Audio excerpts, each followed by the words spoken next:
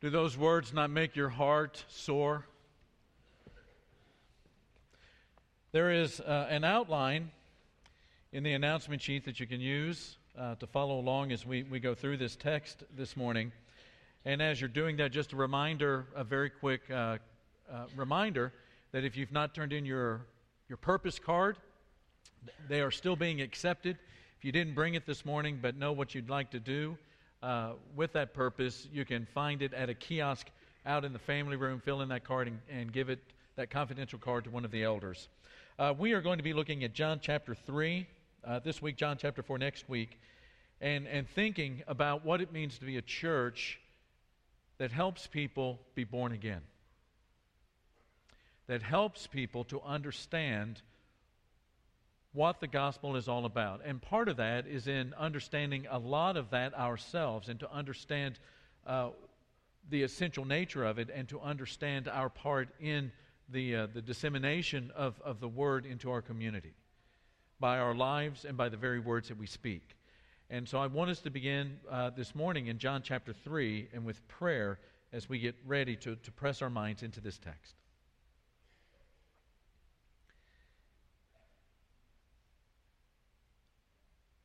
Our Father, we confess to you that we strive at times to evade your holiness, to arrange our lives as best we can to keep your holiness at bay.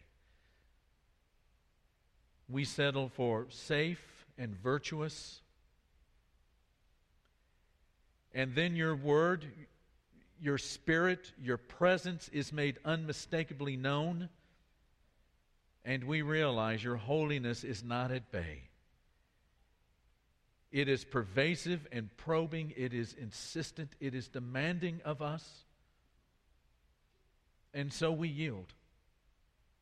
And so we yield to it. Sometimes sooner, sometimes later. Sometimes resentfully, sometimes gladly. But we yield to you because you are beyond us. And because in your holiness we find our true selves. And as we yield our thoughts to this text and our lives to its inspiration, we pray for eyes and ears that perceive it in order to yield our lives to it each and every day. And we pray this in Jesus' name. And all the church said. There's a very famous book. I don't know if very many people are reading it that much anymore, but some of us are old enough to have remembered it from the 70s and the 80s. It's a book entitled Watership Down. It was written by Richard Adams. By the way, how many of you know this book? It's a good book. It's well worth the read. It's a book about a warren of rabbits whose homes are destroyed by a bulldozer as a subdivision and civilization moves into the wilderness where they have been living all their lives. And there's this little rabbit by the name of Moses who by default becomes the leader of this group of rabbits as they try to find their next place to live in this world that at times is very, very dangerous and a threat to their lives. And the book is really about their travels to that safe place where they find rest and where they find their homes being established again. And along the way, they come into a group of rabbits that they have never seen before, the like of which they have never, ever seen in their lives. These rabbits are bigger and these rabbits are fatter. Their hair's longer. They're sleeker. They're more muscular. They're more beautiful. They're giant rabbits. And on top of that, they never seem to have to work very hard to get their food. In fact, they never seem to forage at all. What Moses and his warren of wild rabbits discover is that these rabbits never have to forage for their food at all. Their existence is easy, and part of that is these magic food pellets that arrive in a ceramic bowl every day. And Moses and his wild rabbits decide, this is a pretty good gig. And maybe this is the place where we ought to tie up and come to live with these rabbits and maybe become as great as they are. And so they do for a while. And then it dawns on them that every once in a while, the biggest and the fattest of these rabbits disappear. And there's this one rabbit by the name of Old Fuzzy that Moses gets close to that disappears one day, and Moses just can't leave that alone. They disappear, but nobody asks questions. Nobody knows why. Everybody just goes back to eating the pellets and getting bigger. And so Moses, being a curious rabbit, does his investigation and finds a snare, something that looks funny by the fence, and discovers the farmer's snare. And then he discovers how it works. And then he becomes nauseous because he realizes that Old Fuzzy was caught in the snare and Old Fuzzy is in the farmer's stew. And he goes back to his warren and he goes back to the big rabbits and he says, we have got to get away from this place. It is dangerous. We've got to get away from this place because it's killing us. He's trying to warn the rabbits. He's going to take his wild warren out, but he's trying to get the bigger rabbits to go with him, and they refuse to go. They want to go ahead and chew and eat their pellets and not ask any questions, and to grow sleek and to grow fat and their hair to grow long and to get muscular and gigantic. And they're not too worried about disappearing from the snare because they just don't see the need. Our world is a lot like that. Paul, the Apostle Paul, references in 2 Timothy chapter 2, he describes a world where people get caught in Satan's snare. And part of our mission as a church, part of the mission of this particular church in this community on this day, part of the mission of everyone who calls themselves a disciple of Jesus of Nazareth is to speak to our world about the reality of that snare. And how we do that is to share with them the gospel. We share it through the way that we live the gospel words in our lives, the way that we embody it with kindness and goodness and gentleness and Christ-likeness everywhere that we go. And we do it every time we open our mouths, and in the appropriate ways we share the words of the gospel. And people come to faith. And they decide that they want to give their life to God the Father. And they're born again, and God's Spirit comes into them, and that's how they escape from that snare. The problem, though, is that people do not see the need. They don't see the need. In fact, when people hear that word born again, for the most part in our culture, they think of a certain kind of an individual. When you say born again, they think of a certain kind of individual who has to climb out of a train wreck that they have made of their life, either emotionally or financially or spiritually. Or they think about the kind of person that needs to be born again. He needs to be born again because he just can't get past some of the failures in his past or her past.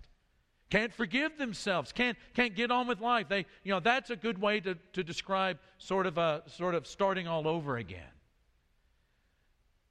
When people hear born again, they think of a certain kind of an individual. The problem with profiling born again people like that is Nicodemus. That's the guy that we run into in John chapter 3 that Ross just read for us. And what I want us to do this morning is to consider a couple of things about what it means when we think about being born again ourselves and the message that the possibility of being born again and the essential nature of being born again, what that all means for us as we go out into this community. So the first thing, who is it that needs it? Everyone. Everyone needs it. In John chapter 3, we're introduced to this fellow by the name of Nicodemus. And Nicodemus is described to us in about 4 or 5 different ways by John. First, he says he's a Pharisee, which means that Nicodemus has a strong sense of morality, and he has kind of a strong moral structure by which he lives his life. He's not a guy that's out robbing banks. He's not a guy that's out ruining his reputation with every young woman that'll have him. This is a guy that is trying to live a very highly moral life.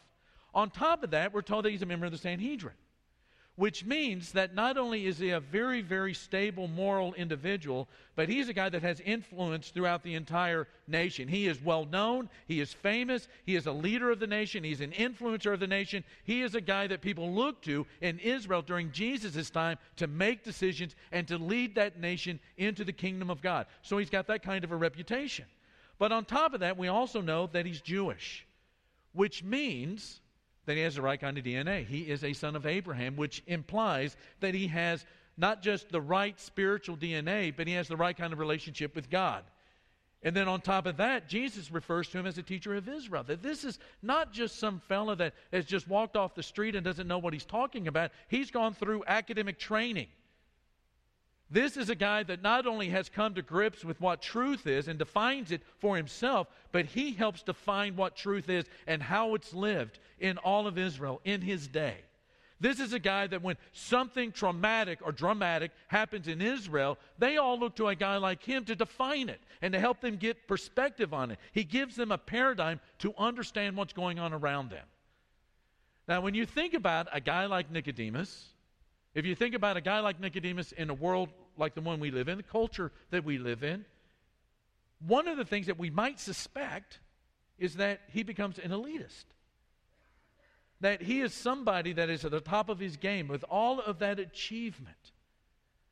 But one of the other things that's sort of implied in the text is the kind of heart that he has, that he's not this elitist, that he's not this guy that patronizes everybody by looking down on them. What we know is that he comes to Jesus who has none of these credentials, and he even calls Jesus rabbi, which means that he has sort of a generous spirit about him. And Jesus is completely unpopular with the Pharisees for the most part right now, and he's growing unpopular with other religious leaders at this time. And yet Nicodemus goes to Jesus to have a dialogue with him, which means that Nicodemus is open-minded enough and not so tethered to the conventional human wisdom that he is surrounded with in the Sanhedrin and among his own fellow Pharisees, that he is able with that open mind to go to Jesus and to say, you know what, let's have a dialogue. I perceive that there might be something godly about you, that nobody could do the kind of miraculous things that you do without him being sent from God. And so when you think about Nicodemus, what an admirable fella he is. He is as admirable as anyone can imagine being in that culture. He is successful, he is moral, he is kind-hearted, he is open-minded. And to this kind of man, Jesus says, no one can see the kingdom of God unless they are born again. No one. No one can see the kingdom of God unless they are born again. In other words, start over. New birth means new life. It means new beginning. And one of the things that we see in verse 3 of John chapter 3, as he says, Jesus, the Messiah, the Lord, says this to Nicodemus, is that the gospel is not a call to go deeper into a moral structure. It's not a call for mere behavior modification. It's a challenge to that. Nicodemus has the morality. He has that structure. He has the kind of behavior that most people in Israel at this period of time, they want to emulate that. They want to imitate that. They want to be in his shoes. And Jesus says, you know what? Unless you're born again, with all the greatness of your life, right, unless you're born again, you're not going to see the kingdom of God. Jesus is smashing the patronizing notion that the gospel is for a certain kind of a person. Jesus is causing to crumble to the ground our preconception of who it is that really needs the gospel. It's for everyone, not just the lowest person that we could perceive of in our culture, but also for the highest. Why? It's because of what it is. It's a new life. It's a new life. You know, one of the things that most of us do every New Year's Day is we want to make New Year's resolutions, right? We decide that we want to eat less, or we want to eat better, or we want to save more money, or we want to spend less, or we're going to read the Bible in a year. We come up with all kinds of things that we want to do in order to improve our life. And there's nothing wrong with making these improvements, thinking about your life and analyzing it a little bit and deciding that there are some areas that you could do better so that they're not such liabilities or weaknesses for you to overcome some of these struggles. There's nothing wrong with that. But what Jesus is saying to Nicodemus and says to all of us in every age is that the gospel does not improve the existing life that you have. The gospel is about a new birth. The new birth is about a new life. It's not about turning over a new leaf. It's about the implantation of a new life. You know, as a Pharisee, you know, Nicodemus is this highly moral individual. He's spiritually, in a sense, charged to live a certain kind of a way. And he realizes that he's not a perfect guy. I mean, the Pharisees prayed for the forgiveness of their sins like everybody else has throughout the ages. He would not have admitted that he was perfect. And he would gladly have accepted just a top-off of righteousness, a supplement of righteousness in order, just sort of this infusion of righteousness just to sort of top off his righteousness and to kind of get it up there, get the tank full. But Jesus says, you know, that's not it at all. That, in fact, that kind of thinking will not do. Nicodemus, you have to be born again. It doesn't matter how much you enjoy your life, nor how much you have achieved, nor how much money you have in your bank account, or how many people recognize you on the street, or how much influence that you have in this culture or in this community. You have to be born again. The effect of the gospel is not reformation, but transformation. The reformation comes later. I mean, the gospel is about living a Jesus-like life. You're a disciple of Jesus, which means that you follow in the footsteps of Jesus. But it's not just about doing some things different. The gospel is about your life being transformed, which is sort of confusing to Nicodemus because no one has ever spoken to him like this before. And quite frankly, a Jew of Nicodemus' convictions, when they heard the kingdom of God, and as sort of a serendipity, this is really the only place in John's gospel that the terminology, the kingdom of God, appears. And so when Nicodemus hears this, he probably is thinking of the end of time when God's reign comes to bear upon the earth and upon the hearts of all men, as it had in the beginning in the Garden of Eden. And because he is a Pharisee, and because Pharisees, differently from Sadducees, believe in a resurrection, he would naturally think of the kingdom of God as the resurrection at the end of time, that general resurrection that he would be a part of. That it's an entrance into the kingdom that he's already participating in, but not according to Jesus. Not according to Jesus. He will not get into the kingdom of heaven unless he is born again. And he says, born again. Born again. Tell me, how does a man enter his mother's womb a second time? And in verse 5, Jesus says, very truly, I tell you, that no one can enter the kingdom of God unless they are born of water and the Spirit. Flesh gives birth to flesh, but the Spirit gives birth to spirit. You should not be surprised at my saying you must be born again. Isn't that amazing that he says that? Don't be surprised. You should not be surprised. Don't be surprised, Nicodemus, at my saying you must be born again. The wind blows where it pleases. You hear its sound, but you cannot tell where it comes from or where it is going. So it is with everyone born of the Spirit. You know, when you read that Old Testament canon, you read especially those Old Testament prophets, you find water and spirit linked together in the Old Testament with these future times. And as you know, water was associated with purity and water was associated with cleansing. But Joel talked about the Spirit. In Acts chapter 2, he's quoted by Peter. Joel looked forward to a time when the Spirit would be poured out on all human beings. And Isaiah and Ezekiel anticipated that when that Spirit came, it would be blessing and it would be righteousness.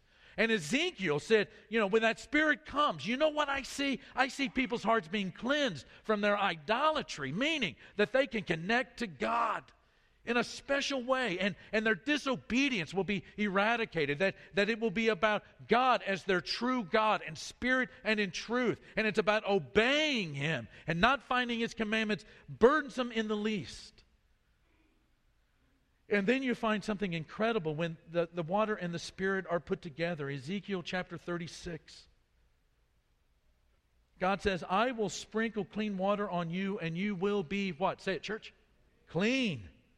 I will cleanse you from all your impurities and from all your idols. Man, what a time that would be. Can you imagine your heart completely eradicated of every single idol that distracts your focus from God Himself? And that your focus is keen and sharp.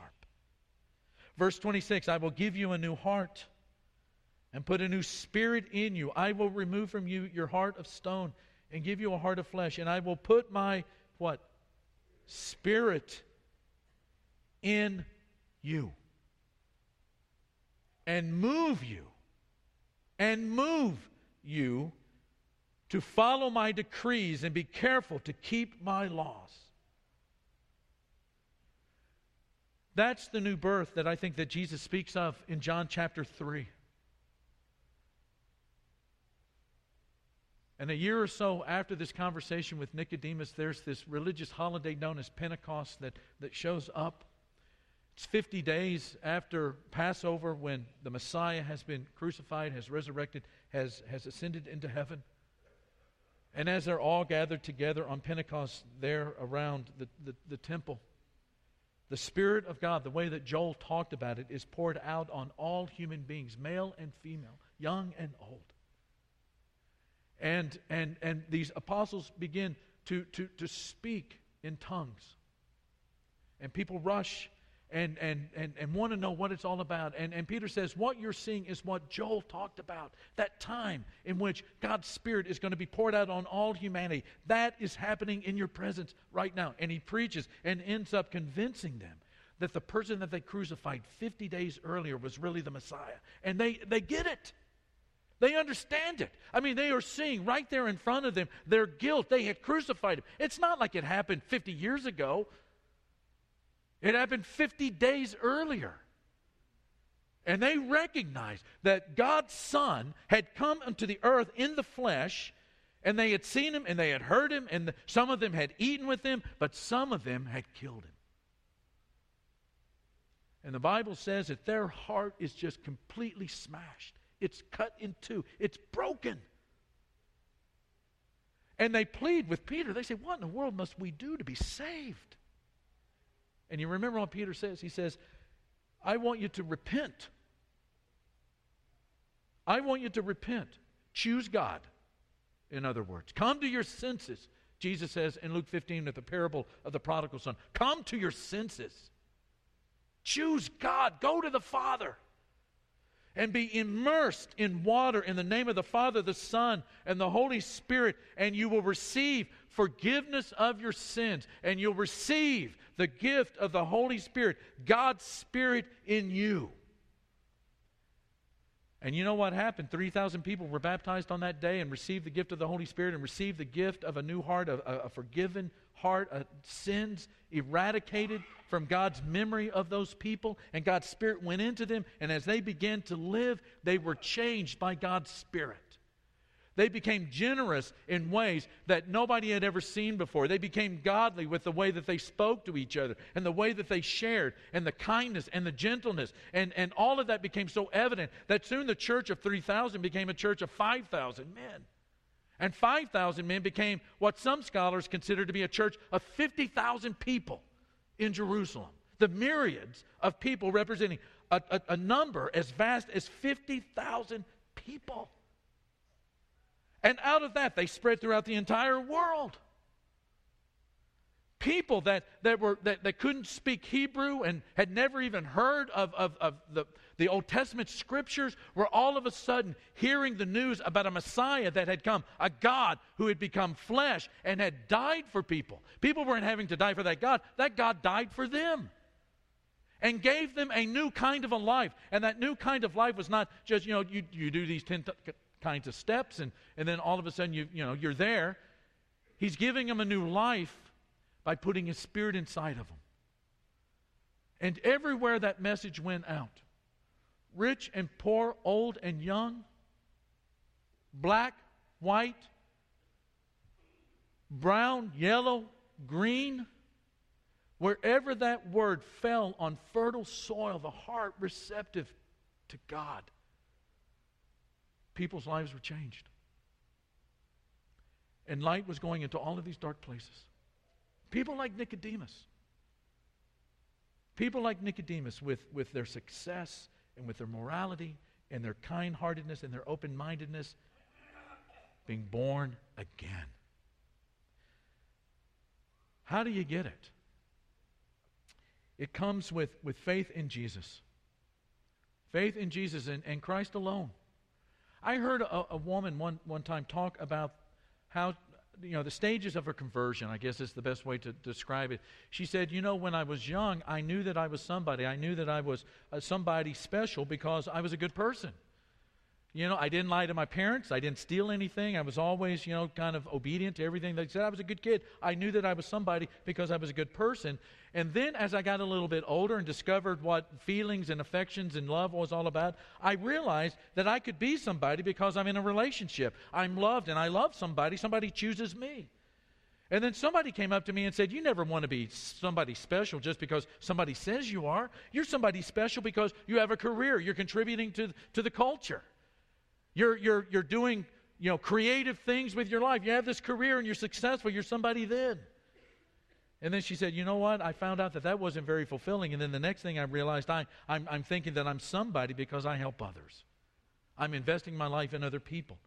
And that was pretty empty too. And she says, now I'm somebody because I was born again. And now I'm a daughter of God the Father.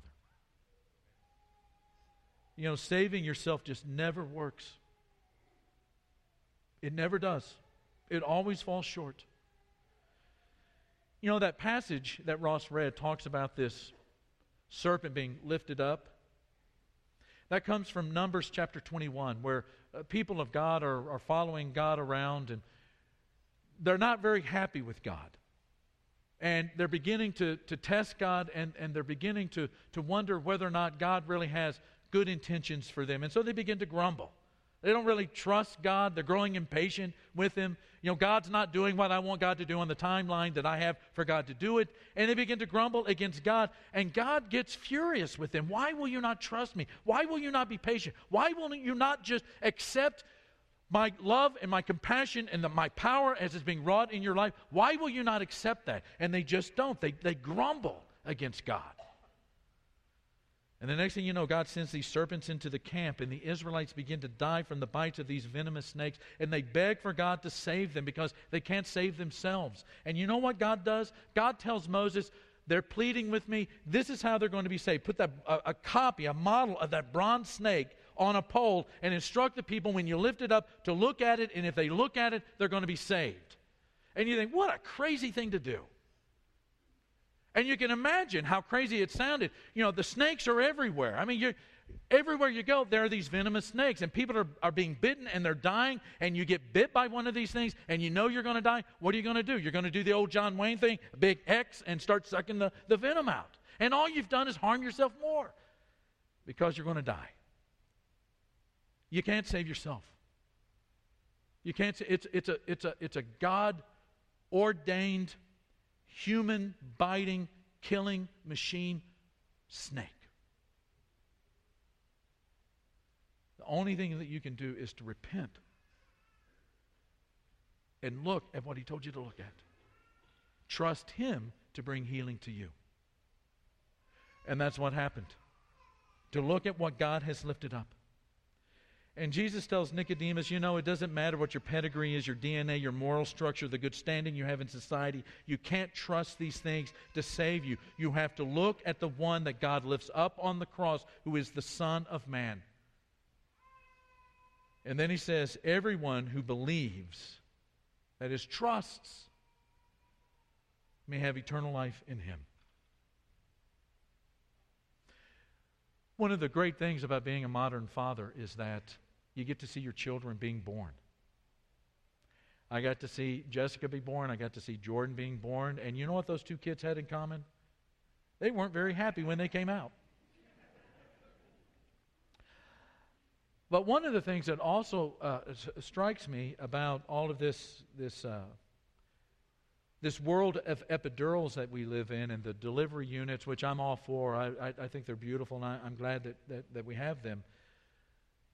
But we are removed quite a bit from Jesus' day. In Jesus' day, no one saw the light of day unless you were loved by someone who would risk their life for yours. In those days, and pretty much throughout all of history to this modern time, and even in some parts of the world, of this modern world, it's the same. There's tremendous pain and there's tremendous suffering when it comes to giving birth to a child. A mom puts her life on the line at birth.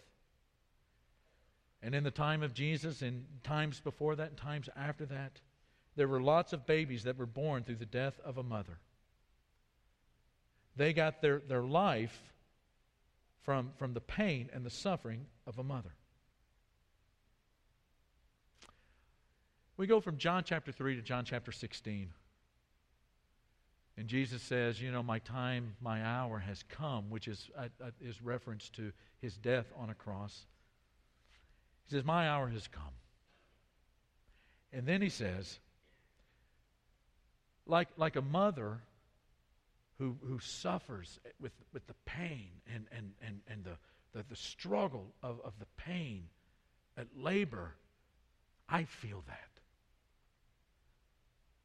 But just as that grief and that pain disappears when this new life is born into the world,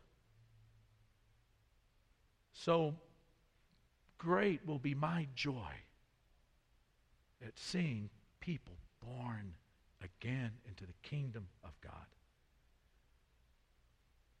And what Jesus is saying is that like a woman who suffers pain at birth but sees a new child and is filled with joy, so he, through that pain of having to suffer for our sins and to die for our sins, gladly goes through it for the greatness of the joy of seeing a new life born into the world, into the kingdom of God the Father. I don't know if we really profile people when it comes to being born again. But I can't think of a better way to live and a better message to speak than that which draws people to a place where being curious about life and being curious about God, they begin to discover that regardless of how well or how poorly they have lived their life, there's a place for them as a child of God. That regardless of how successful they are or how much of a failure and how many failures they have experienced in this life, that there is a way for them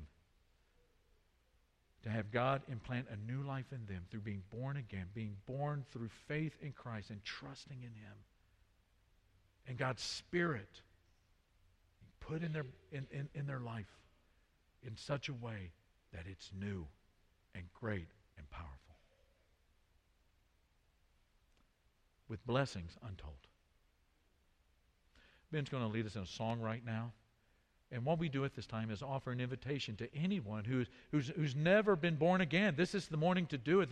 The baptistry is ready. We are ready to hear your confession that Jesus is Lord and to witness your repentance, your choosing of God as your God and Jesus as your Lord and Master and the King of your life, and to be baptized having your sins washed away because you're participating in that death, burial, and resurrection of Jesus. And God puts His Spirit in you and your sins are forgiven and you live this new life. Not always an easy life and not always a life that is immune from pain, but it is a life that is blessed with joy and with peace and with strength and with fellowship and the knowledge of the significance that God gives each of us as His children.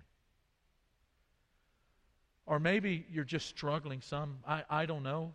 I know that whenever we get into a group this size, there are always people that are struggling with things.